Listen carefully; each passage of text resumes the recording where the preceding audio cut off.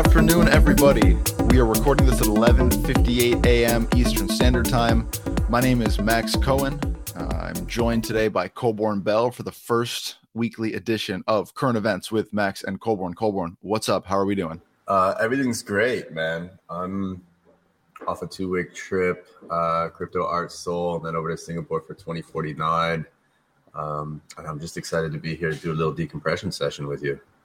Cool. Awesome. Let's decompress away. So the idea behind this podcast, which is a little gimmicky, admittedly, but in I think a really profound way, is that we're going to kind of talk about the current events of the day, but without a ton of preparation. I think that's going to allow both of us to react a little bit more truthfully if we don't know what the other person is going to kind of hit them with. So I have come up with a short list of a couple things going on in the crypto art world that I thought would be interesting to talk about. I think you did as well. And I figure I'll begin and we'll kind of just go back and forth until we either exhaust each other or we exhaust our topics. What do we think? I'm into it. Let's do it. Okay, cool. So my first current event of the week is the news that your NFTs are actually finally totally worthless. Rolling Stone put out an article earlier this week about how 95% of NFTs in general have zero value, like $0.00 of value. And while this totally gripped the crypto art world, it also seems to have spread out into the non-crypto art world where it inspired a frankly disconcerting amount of schadenfreude. So Colborn, I'm sure you either read the article or saw the article, but I'm curious, what's your perspective on this? I didn't read the article, but to Rolling Stone, I say, is not your print media opinion equally worthless? But to be fair, they're also totally right, because 95% of NFTs are just inherently garbage, right? If you think of the insane number of NFTs that were created, especially created kind of with like malicious, well, maybe not malicious intent, but certainly with, extractive intent, projects abandoned, even like what the Azuki guy jumping from CryptoFunks to another PFP to finally the one that worked. There's going to just be a lot of detritus left in the wake. So, that doesn't surprise me. Yeah, like numerous detritus too. I was trying to explain this to somebody yesterday that like at the height of the PFP minting craze in like mid to late 2021, all of those projects are 10,000 piece projects, right? And there were like dozens of them that would seem to come up every day. So if all of these, which were worthless when they began their lifespan, up until now, where they continue to be worthless, but they continue to occupy a greater and greater percentage of all of the NFTs in existence, then it doesn't feel like this, piece, which was referencing a study, and I'll go find the authors of that study in just a moment, but it doesn't feel like it's providing any new ground. It's more just like skewing a certain analysis, or I guess skewing the statistics of the NFTs which were minted for the purpose of creating this narrative. I remember some ridiculous stat that I read that was maybe something around 100,000 at the peak. 100,000 PFPs were being created and released like every day, which is 700,000 a week, which is millions and millions and millions if the pace kept up. Obviously, it was unsustainable because, again, those like exclusive communities was never the point, right? There's not enough benefits that you could give to everybody in those communities to have any long-standing and ongoing value. Certainly. And I also think it's important that like with any article like this, we actually dig into the language a little bit. So this is pulling a quote from the article itself and the report that the article kind of builds around, in which a lot of this new scholarship or all this news about the quote unquote recent death of NFTs is a report from DAP Gamble called Dead NFTs, the Evolving Landscape of the NFT Market. And then this is, I think, an important quote. Upon analysis of 73,257 NFT collections, the authors found that 69,795 have a market cap of 0 Ether. So I look at that and inherently I feel the pull to draw conclusions, but I think the verbiage is really important. A, that we're only talking about Ethereum. B, that we're talking only about collections, which I'm going to assume does not take into consideration any kind of crypto art at all. And if it does, it certainly doesn't take into account one of ones or editions. It's going to do like hard collections. So, I mean, even just what you and I were saying before, this like incredible explosion in the sheer amount of PFP projects that there were. If there were 73,000 PFP projects and 69,000 of them were completely worthless, that kind of tracks with what I feel like you and I have been saying on this podcast for quite a while now, that most of these things began as, you know, worthless money grabs. And then even if they were able to snag a community for a moment, their inability to do anything with that community because they were, you know, hamstrung by their own lack of ideas, the technology's lack of flexibility, etc., is going to lead them to a 0% valuation. But, you know, I keep seeing these responses on Twitter to this article being like, oh, here's my Fidenza, here's my CryptoPunk, here's my one of one. So funny. People are so yeah, funny, like, dude, oh, NFTs are worthless. Right. Yeah, because obviously you're holding like the 0.1% of NFTs that actually gain significant value. And even then, some of those assets, you know, I find to be rather suspect, although I guess mimetically they've spread so far and wide that they've become the Mona Lisa of this space at this point. Yeah, it's just kind of funny how predictable I feel like we all are at this point, that when, you know, any kind of mainstream outlet is going to publish anything that isn't super well researched or super optimistic about NFTs, there's like a coordinated social media response by everybody in our orbit. I mean, it kind of goes back to, well, it goes back to a question that I wanted to ask you and just your feelings and thoughts on it. And for me, it's that, you know, I find a large part of the conversation is pretty tired. And I find increasingly, you know, Twitter, X, whatever it is, an insufferable place to be, because I don't see so much thought leadership. I see a lot of people like resting in the past and not knowing how to push and move this thing forwards. And, you know, maybe my question, do you feel the same? And follow up is, where do we begin to go from here? There's so many like difficult fallacies wrapped up at like the core of how crypto art gets its marketing across and actually communicates with itself. Like, you're not going to find thought leadership on Twitter nor on any social media. And we know that. We've known that for ages. And we're going to remain, I think, collectively in crypto art and out of crypto art in denial about that until, I don't know, it becomes painfully obvious or the mechanism of communication falters. Like, it just, this social media, and especially one that's so hair trigger and like truncated as Twitter, is just not going to be the place for thought leadership, especially because the platform itself doesn't promote and place its highest value in like analysis or in measured thought or even in like innovation. It rewards repetition. It rewards opinionation. I mean, none of this is breaking new ground. So, right. You know, so of course the algorithm is eating whatever is trending, right? And that forces people to fall back into old tropes and whatever is trending and whatever has been like mentioned and hot before, which is for sure an issue. But you know, what's something that just came to me is, you know, there is and I'm kind of just realizing this now, you know, like the museum was interesting to people in the beginning because it was presenting a form of like visual leadership, right? We were crafting new sorts of visuals with this artistry inside of these metaverse spaces. And maybe that is kind of what has gotten tired, is there's not so much visual leadership and different like avenues and areas for people to explore in that way.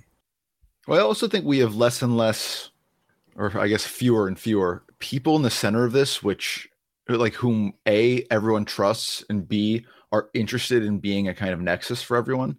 Like, the museum still occupies an interesting position in that it does kind of fill that role uniquely among crypto art. And we've said that for a very long time. And it's been apparent for a very long time that people do trust what we do. And we are kind of interested in being at the center of all of this conversation, whether that's ridiculous conversation. We like insert ourselves in this conversation as we're doing today, which is maybe a bit easier because we can diffuse that responsibility throughout like those of us within the museum instead of it all just falling on one person. But it's really hard to do that. And especially as more programs and projects kind of shutter, their doors, and as more individuals are either driven to work in the algorithm for the sake of their own self-preservation, or they are driven off of the communication side of this thing altogether, it's going to get more and more difficult for people to find those kind of like trusted voices. So I don't know. I mean, it's definitely a communications problem. You just took a deep pregnant breath, so I'm going to let you say what you're going to say. Well, I mean, it actually comes to like another point that, I've been talking with some people about in DMs, and everybody is keen, to jump quick at a conspiracy theory, but I think we're seeing we're seeing a significant breakdown in a lot of the coordinated voices that drove perhaps whatever you want to call it, the second, third wave of, major NFT growth. Right. So what do you mean by that? Like, can you give me a couple of examples? I don't particularly want to like drop names and point to the people that are very clearly coordinated. Is this just like the general like influencer cabal? Basically, right. There is, let's just say it's not a coincidence that kind of, whatever you want to call it, first and second wave artists, when like $20,000-$30,000 could move a market, and then maybe it was like $200,000 that could really make somebody big. I'm talking about the time when, like millions of dollars were being spent by particular individuals to prop up and support and move markets for certain artists, right? And I don't think it's any coincidence that a lot of the most successful artists in kind of the first and second wave never made it into what would be like the third wave, their acceptance. And, I think somebody more data inclined can go back and look at those numbers, but the artists feel it. And the artists have been pointing out to me, like, look at the cracks that are beginning to form in, this influencer plus money culture that was moving what was clearly a highly speculative and manipulated market. Sure. Well, it's the mercenary corollary, right? It's like mercenaries are great, but when the money runs out, they no longer fight for you. And they'll move on to the next thing. And I think we're seeing that with like some of the more famous influencers. But, I think that, we give these influencers a bad rap because they're often involved in a lot of these grifts and market manipulation, but they still provided avenues for people to enter into this space and like become, and they would provide sticky properties that would help people kind of get accustomed to what was going on here. And in their absence, and in the absence of this, I guess like vocal, I don't know, it's like it's not leadership, but it's appears like leadership.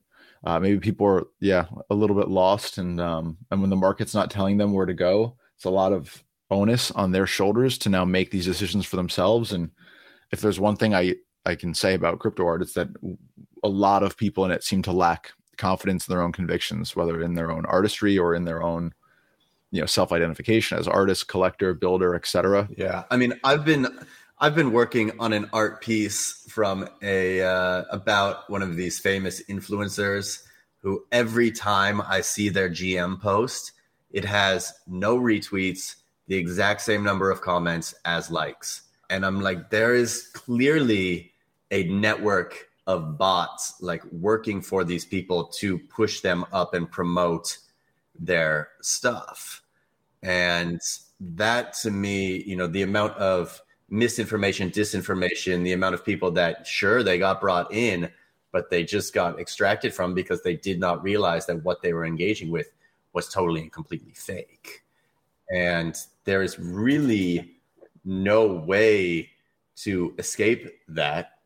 And if we're going to like move forward and excel as a community, for me, it's critically important that the way we are communicating, the way we are disseminating information is actually truthful and honest of what the people are promoting and supporting. And I think, sorry, real quick, and I think the whole reason like the GM thing caught on is because it's very, very easy for people to program bots and move the algorithm to respond GM to somebody tweeting GM. Yeah, I mean, it's easy from all sides, right? You can teach a bot to recognize GM. You can teach a bot to respond to GM. It also, I don't know, it's like these dog whistles. It somehow like is amorphous and changes its meaning, importance, its level of like odiousness. Like I'm pretty tired of the whole GM phenomenon, but it kind of appeals individually to everyone. Like I feel like it was the one thing that for a while, like real self-identifying crypto artists would share with, these pumping and dumping scammers, was just this interest, or at least a lack of reticence in like engaging with terminology like that. Like even when WAGMI became Venom, after what was her face, Randy Zuckerberg put that video out. Yeah. After that, like GM still kind of maintained its, I don't know, cultural relevance. But any other thoughts on this topic, or should we move on to the next current event? I think just like real quick, there's something nice about GM in its universality, except it's not asynchronous, right? So anybody, anywhere, despite whatever knowledge of English they may or may not have, can understand that like this is a affirmation of positivity to like be happy. So I like it in that way, in its universality. It speaks to kind of the core accessibility of what crypto art can be. But I think we need to find something else that is equally accessible, but not so Western based in just like, well, it's only morning for whatever, like a third of the world. And in English. And in English. All right, Colborn, hit me with your first current event today. Oh, I mean, we were kind of just going through all of them. Oh, we're just going down the list? I mean, I was kind of just interweaving them. Okay, cool. Then let me restart us at my second current event. So you spent some sizable time in Korea and Singapore towards the beginning and middle of September.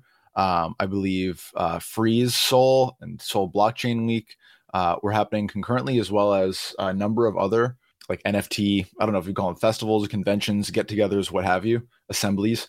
And I want to know, what does Korea represent in NFTs right now? Oh, what an interesting question. So I would say like being on the ground in Asia is a relatively new experience for me. This was, my second time in Seoul. The first time was in March. And just to have like the contrast also between Seoul and Singapore was very, very interesting.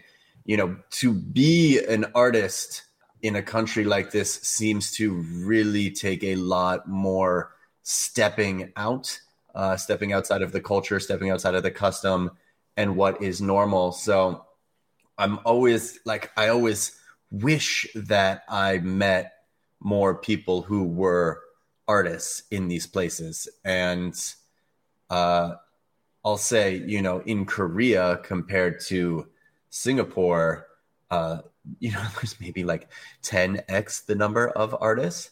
And that is, I think Korea being one of the more, Western inclined of those countries and kind of going through for sure a major cultural renaissance. They are so far ahead on their ability around like display and technology and willingness to promote and innovate around the digital.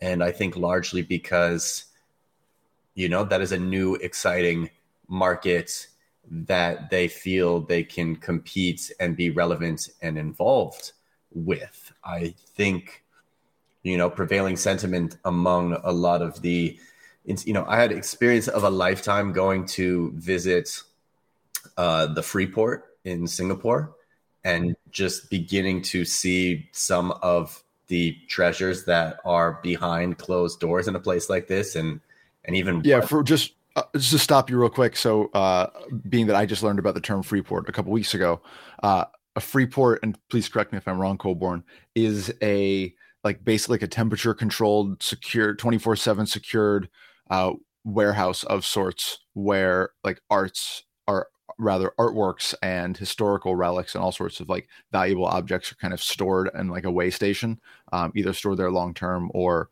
as like the transit point between going from point A to point B. Am I correct in? Yeah, basically. I mean, it's a tax avoidant mechanism in which these are nation sovereign, bases of storage, giant effectively bunkers for some of the world's most priceless culture, right? So, if and frankly, the only person who knows what is inside the Freeport is the owner of the Freeport, right? So it's a bit of a power nexus for them to do deal making. Say somebody wants to sell their Picasso that has never been seen or put on the market. Well, then that person will kind of like look to effectuate a private deal, and maybe, they might just like switch a Monet and a Picasso between two people's rooms in this Freeport. No taxes ever transacted, and these are kind of just the going ons of the ultra wealthy. So, that, yeah, I mean, they're all over Switzerland, in Geneva. I think there's one in Portugal. They're really kind of all over. I'm curious, right? There was so many of these various events that happened in Korea all at the same time, right? I think all around Seoul, and obviously all of them weren't completely blockchain focused, but there still seems to be like there's an enthusiasm for including this tech and this cultural movement within the fabric of kind of larger cultural celebrations that it feels like in the last 2 years or so has been lacking here. Is that a wrong read or what? I mean, I think people are just going where the money is and going where the growth is, right? It seems like Asia is going to lead whatever next round of development and innovation happens around crypto. And you say that just because of the financial side and how, the regulation in the US?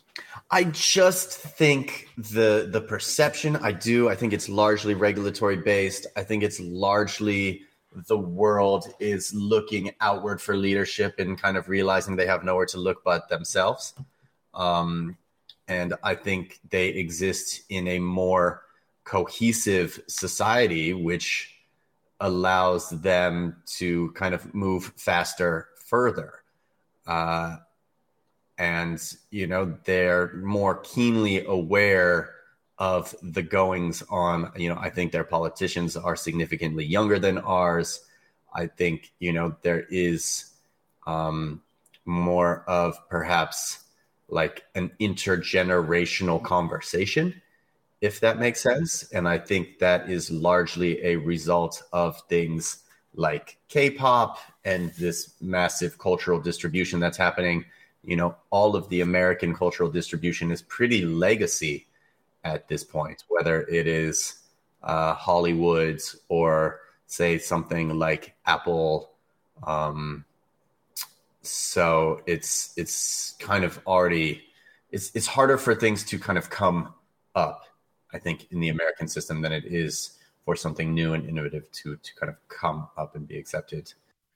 Do you think a place like Seoul will continue to just become a more and more, let's say, like relevant nexus for the world, like upon which the world can convene every year to play around with this technology and, envelop themselves in the culture, as opposed to like, I don't know, New York, which maybe, yes, it's New York, but it might be losing its, at least in the NFT world, because of the greater kind of like movement of the American regulatory system, like losing its steam, losing its appeal to people from all over Europe, Asia, Africa to come in and celebrate blockchain here. Maybe like a new place will be that kind of like beating heart. Perhaps for NFTs, I'm still curious how they will begin to uptake digital art, right? I think they did their first NFT Korea and it's definitely still NFT.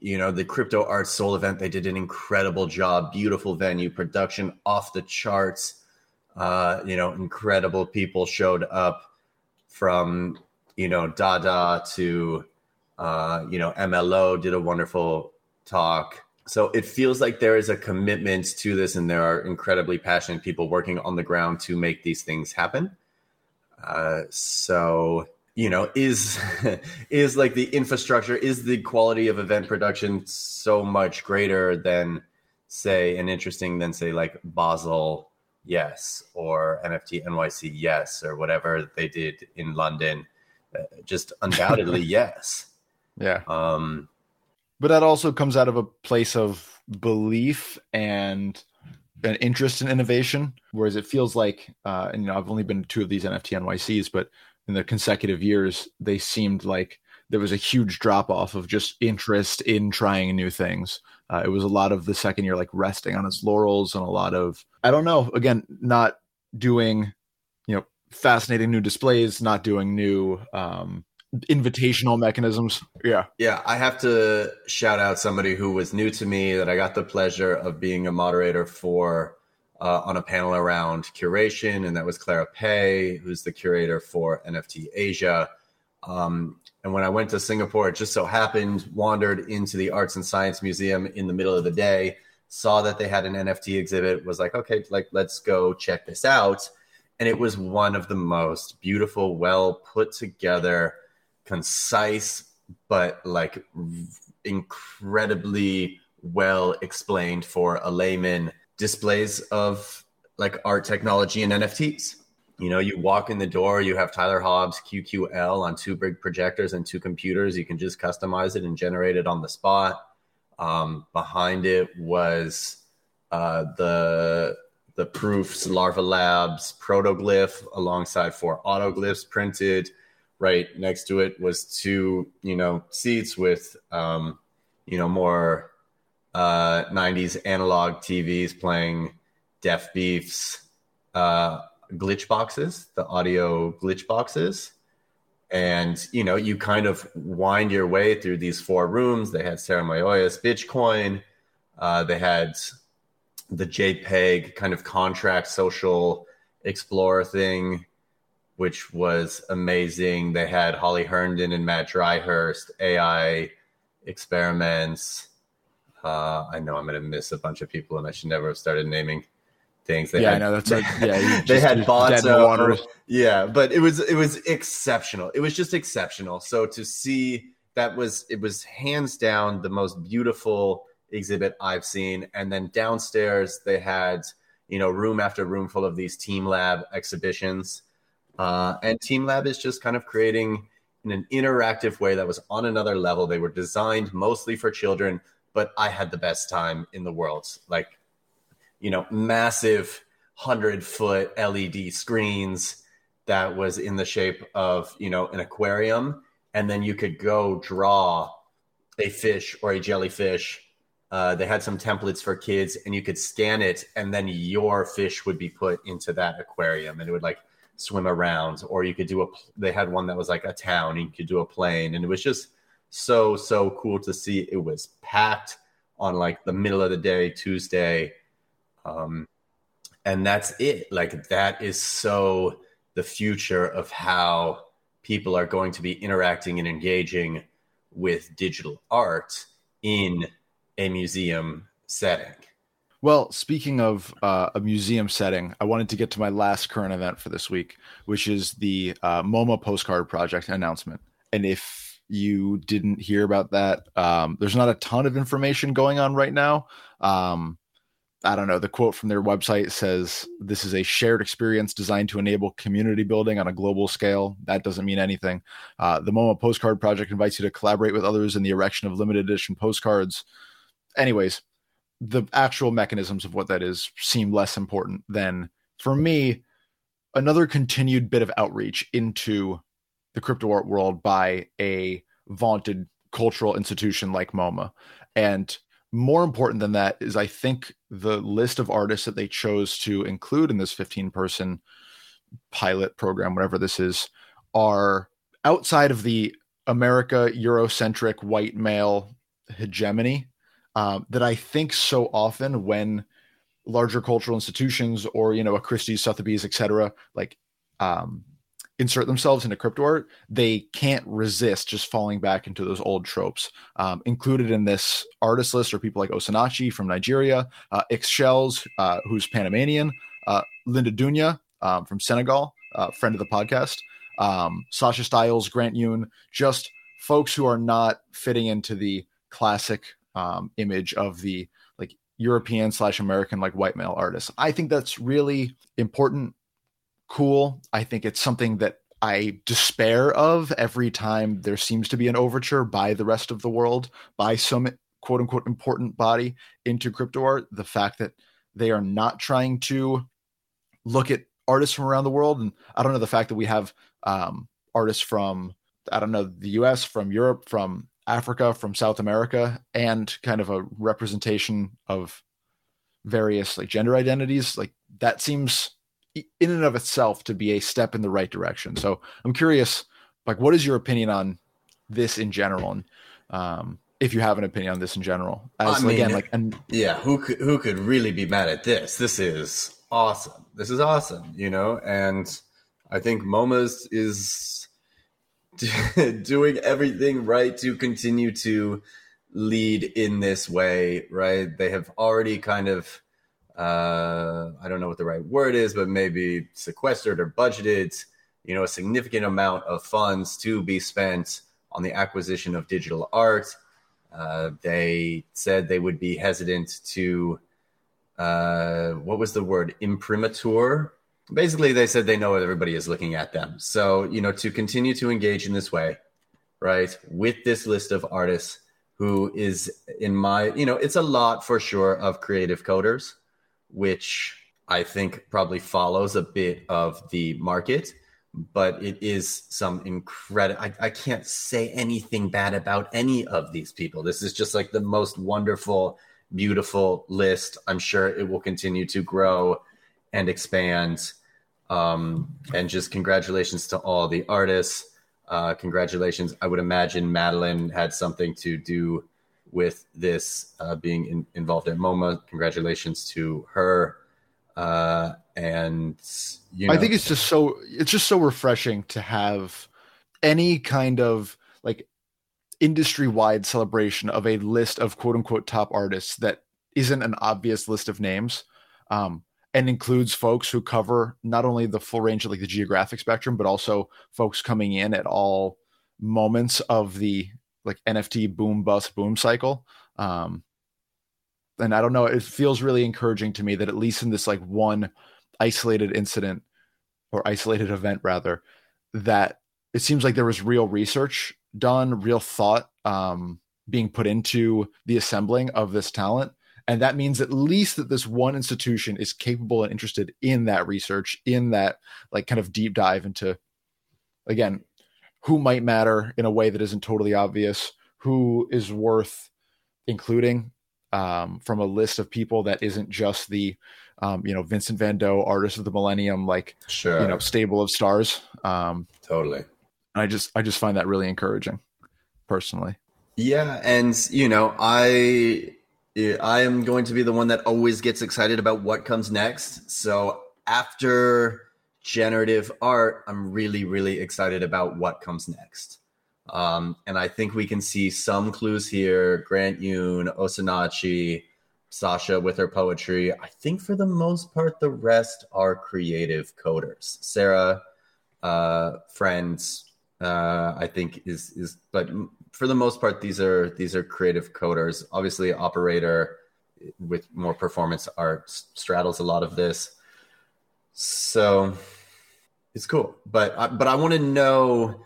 I want to begin to explore what is the visual aesthetics that basically MoMA speaks to as contemporary. Yeah. Because it's obviously very easy to, given all of the hype and the attention around generative arts, to go that way. I think given, you know, the success of, you know, the exhibition by Rafik Anadol, they wanted to continue to lead people into this generative. I mean, there's no AI artists here, which is interesting. I think that is going to continue to. Well, Linda Dunya does work with AI quite a bit. That's true. That is true. Now, whether the works will involve AI themselves is, I guess, remains to be seen, or at least remains to be seen to me. But I mean, but there's a larger conversation of like how much generative iteration is AI and how little, like, what is that point at which a generative output becomes AI, or, at which point, um, a data set for a generative creation is vast enough, or the outputs are varied enough that it can be considered AI. I don't have an answer for that, but I know that other people have raised that quandary to me. Yeah, and I think this kind of is a segue into my next question is, and everybody talks about it. I mean, do you think like AI art will ever get the place that it deserves? Do we think that these exploration, because I've been in the 01 feed, there's a lot of AI art being shared there. Presumably the barrier to entry is significantly lower. I am generating every day here locally on my computer. I'm generating right now. I'm generally generating AI art 100% of the time that I am on my computer. And by and large, the outputs are fascinating, and I'm creating, and that for me ultimately is a bit worrisome, troublesome. When the interfaces are more accessible, does 95% of this just devolve into the creation of computers? And what does it really mean to be a visual artist in the year 2030, when we are looking at a world that could potentially be like 95% deepfaked? Well, I wrote a piece, I think last year, about, it was like my first kind of exploration of the metaverse. And part of that piece required me to talk about just digital art in general. And as true as it was then, it's true now. I'm like literally looking at the screen. If you type "is digital art" into Google, uh, the first search response is digital art real art, right? And digital art began in earnest in like the late 60s, early 70s. So, we're, what is it now, 50 years thereafter. And I would say that most people are still kind of on the fence, especially most lay people are reticent to look at computer art and say, I equate this with, in my head, what is like capital A real art, the Renaissance masters, the Impressionists, the painters, sculptors, etc. So your first question, right? Like, will AI art ever get the place it deserves? Like, maybe, but not for a really, really long time. I don't think. We're slow on the uptake as a society to like accept new things into the canon, especially when the cries of like, this isn't art, anyone can do this, get harder and harder to push back against with each new art movement. It started with photography, then conceptual and like abstract art, and then digital art. And now here we are with AI art, where literally you don't even need any artistic skill. You just need an idea, and the right URL, and you can create some kind of an artwork. Like, is it going to go away? No, I think it's going to be a frequent, but perhaps unvaunted piece of our lives, if that makes sense. Like, it will be everywhere, but we won't really care too much about it because, I don't know, I think aesthetics are going to be so rote and tired after a while that there's only going to be a handful of people who are going to be able to create outside of the boundaries of what are by that point oversaturated aesthetics. The deepfake thing concerns me very much, but I think we're just going to get to a point where nobody believes anything they're seeing on a screen anymore is legitimate. Right. Yeah, I just think that there's a world in which AI generations, whether that's voices, faces, messages, etc., are so proliferated throughout the internet and so unstoppable by any of the forces we have at our disposal that we just either have a choice to completely turn off from internet usage altogether in the way that we currently engage with it. Or I don't know. I mean, I am reminded back to like 2016, 2017, 2018, when like the fake news conversation was really kind of bubbling into the mainstream consciousness for the first time, at least in the US. This inability for people to demonstrate like a real high level of like internet media literacy. And it seems like that conversation has kind of just quieted down. And I'm not sure if that's because we've just accepted this as a part of our lives, or if because awareness has made people better at navigating like the media literacy ecosystem. But I don't know. I mean, the thing about AI that I think is the tell is the speed of its development and the speed of its development into the cultural consciousness. It's going to get a lot better. It'll take us decades before, just like with social media, before we're like adept at navigating it as a society. But if we thought the development of social media into our lives was quick, it may be kind of in the background now because we're not visiting ChatGPT as much, but I keep seeing AI integration with all of these various tools, and soon it will just be a part of every back-end technology we have. And when that bleeds out into the front end, and soon it's unavoidable because these things happened, we can become aware of them. It's sexy. It stops being sexy. And then it slowly builds and builds and builds. Then all at once it's here. I think a lot of people will just turn off from these things that they can't control and can't understand, and which you can get away from if, I don't know, you give up your social media, give up your iPhone, etc. What do you think?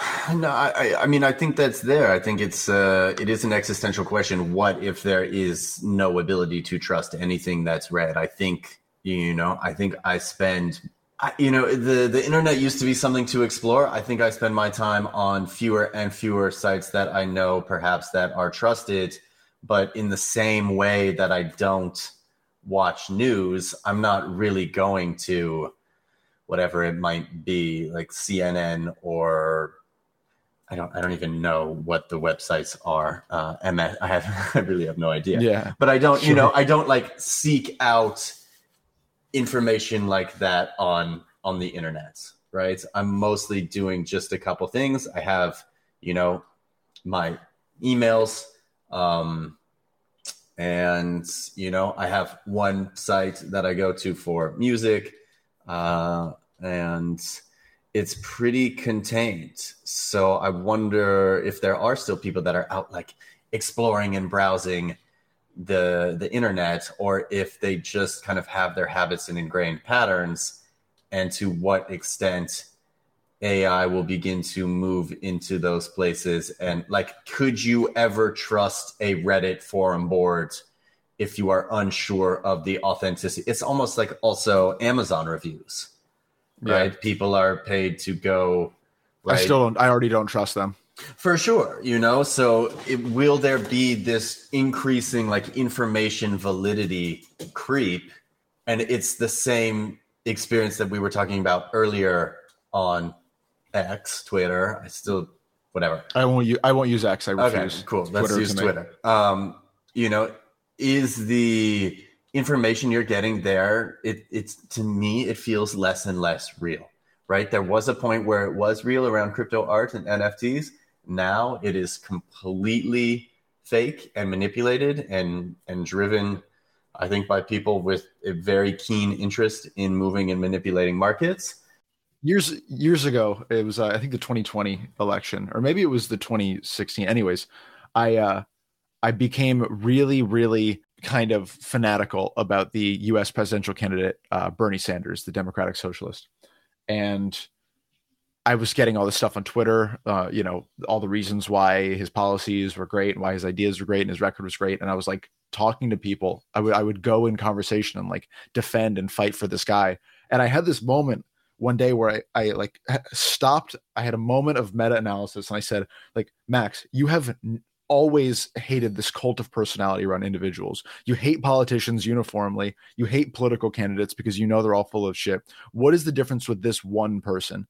Like, what's more likely here, that this person broke the mold, or that there's something here that is influencing you? And of course, I realized that my Twitter feed was filled with all of these individuals and their ideas, and I was just being influenced on all sides, slowly but surely, by this wave of political commentators and news outlets that I was following, with their skews and their impassioned statistics. And I remember I scrubbed my Twitter of everything but sports news, and which at that time was, I didn't have crypto art. It was just sports news and like entertainment news. And I felt myself becoming less and less obsessed with this political candidate over time.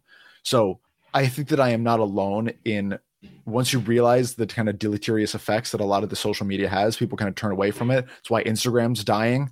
It's why kids don't use Instagram as much anymore. They're using TikTok because at least that's like fun and funny when it makes them feel terrible about themselves. Whereas Instagram just bypasses the fun to just like people are capable of en masse making decisions to avoid the things that make them feel terrible or which impact their lives in negative ways. And so I just like, I wonder if an even more, I don't know, grungy, difficult to parse through, scammy online ecosystem is going to just push people away entirely to whatever other thing is going to come up to capture that market. Well, I'm going to say just in my experiences, with 0-1 lately is people enjoy the bugs, right? They enjoy like working through the thing because it feels more real to them. And I think we're moving to, increasingly to this idea of some sort of computer singularity in which everything is like perfect, rounded, and smooth. And there will be hopefully a larger rejection of that consolidation of like, call it the Apple aesthetic or whatever Pac was trying to do, this like hyper minimalist into like a return to the clunky 90s dispersed neon see-through. Well, it's like what you make with all of your 0-1 artwork, right? It's like moving GIFs, all sorts of different animation styles and like levels of resolution, and just like this, it's collage more than it's it is totally collage. And everything now is like a what's the word, what's the clear French soup, consomme, sure, yeah, okay, we'll edit that out, but everything. The early internet was collage, and now the internet is consomme. It's a really good metaphor. Thanks. I'll make that the title of the podcast too. Current events with Max and Colborn #1, collage or consomme. Well, that's good. And I think we'll move back to that. And I think that's part of the whole AI discussion as well. But I think that what we like to do is pretend that the internet's been around forever, and it really hasn't. We really don't know how it ebbs and flows because we really haven't seen it ebb. We've only seen it flow. And I wonder if, like, I in a lot of ways hope you're right, and kind of could see a world in which we ebb back to early internet because we're reacting to what is happening lately. And just like where, political systems tend to repeat themselves in predictable patterns over time with populations, I wonder if we'll end up with, 80 years from now, looking back on these 20-year, 30-year eras of the internet and saying, oh yeah, there's a peak and a valley and a peak and a valley, and they're predictable, and when they happen, they're predictable and what they look like. But I miss Stumble Upon. Yeah, I like Stumble Upon too. And all to say, I think we just gotta break it all, Web 3, Web 2. We gotta break it, everything to rebuild it. To rebuild Web 4. To rebuild Web 4. And, I think people are out there doing the work. How we get people to transition over to these systems is always going to be difficult, but it is a tremendous period of digital transformation, and that is clear. It's needed in America. It is a priority in Asia, in all of these travels and all of these explorations, and all of the people that I meet. People are looking for something new. They're looking for something exciting. They're not finding it in the real world. They continue to look into their phone screens or on their computers for these new types of experiences, this magic. And that to me is still incredibly exciting. That's a lovely thought, one we should end on, I think. How do you feel about the first episode of Current Events with Max and Colborn? I really enjoyed it. I think we got into it. I always enjoy our conversations. I really do. Yeah, likewise. I like this kind of like more bite-sizey free kind form of thing. Yeah, exactly. It's like jazz. Well, we needed like 35 episodes of the actual podcast so we can get in a rhythm, and now here we are. We're just like playing off each other. I'm curious if you have thoughts on fantasy football. Yeah, I better fucking win this week or I'm gonna lose my fucking shit. I know it's like that already. Oh yeah, it's wild. I mean, during the basketball season, my mood is dictated entirely by whether the Celtics won the night before, and during football season, my mood, like for the week, is dictated by how my fantasy football team does. And it is has been written about many times, but it is no less true that the amount of my own belief in myself, my own self-worth that I derive from the performance of a random assortment of football players playing in random conditions throughout a week. It's what about you, man? We're in a league together, aren't we? Oh yeah, we are in that league together. Well, I'm 1-1. I'm hanging out in 5th place there. Ooh, I'm hanging out in 4th place. Are you? Such, bro. That was an excellent team. Wow. By you know what the points forced. Yeah, by 0.14. All right, bro. Cool. I guess that's what happens when you draft a fantasy football team next to each other after being awake for like 23 straight hours. Right. You've already made 7 teams with similar quality. This is what I do. Don't overthink it. Oh, it's bad. Yeah. I care about this too much. Oh my gosh. Yeah. Well, it looks like you kind of have a gimme this week. You got a guy who is projected to score 72 points, and you are projected to score 112. That seems like I'm going to lose though. You always lose those. All right, let's get out of here before we continue to talk fantasy football because I keep going. I know, it's funny. All right, folks, this has been Current Events with Max and Colborn. First of many pods in this this little niche. We'll be back each and every week we possibly can with a new podcast talking about current events. We will be back this Tuesday at 5 p.m. For our Mocha Live on Twitter and YouTube. And that podcast will go up Thursday or Friday. Please subscribe to our Substack to stay up to date on everything we're doing. That is museumofcrypto.substack.com. Please visit app.museumofcryptoart.com if you want to look into all of our tools and cool curatorial workings and releases and things and like that. Colborn, did I miss anything? Any last words to the people before you leave? No. Go watch football for 12 hours? Peace and love.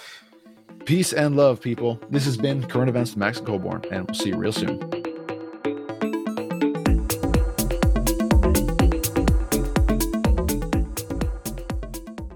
This podcast was edited and produced by me, Max Cohen. Big thanks as always to my co-host, Colborn Bell, and thanks to Eugenio Manini for the intro and outro music.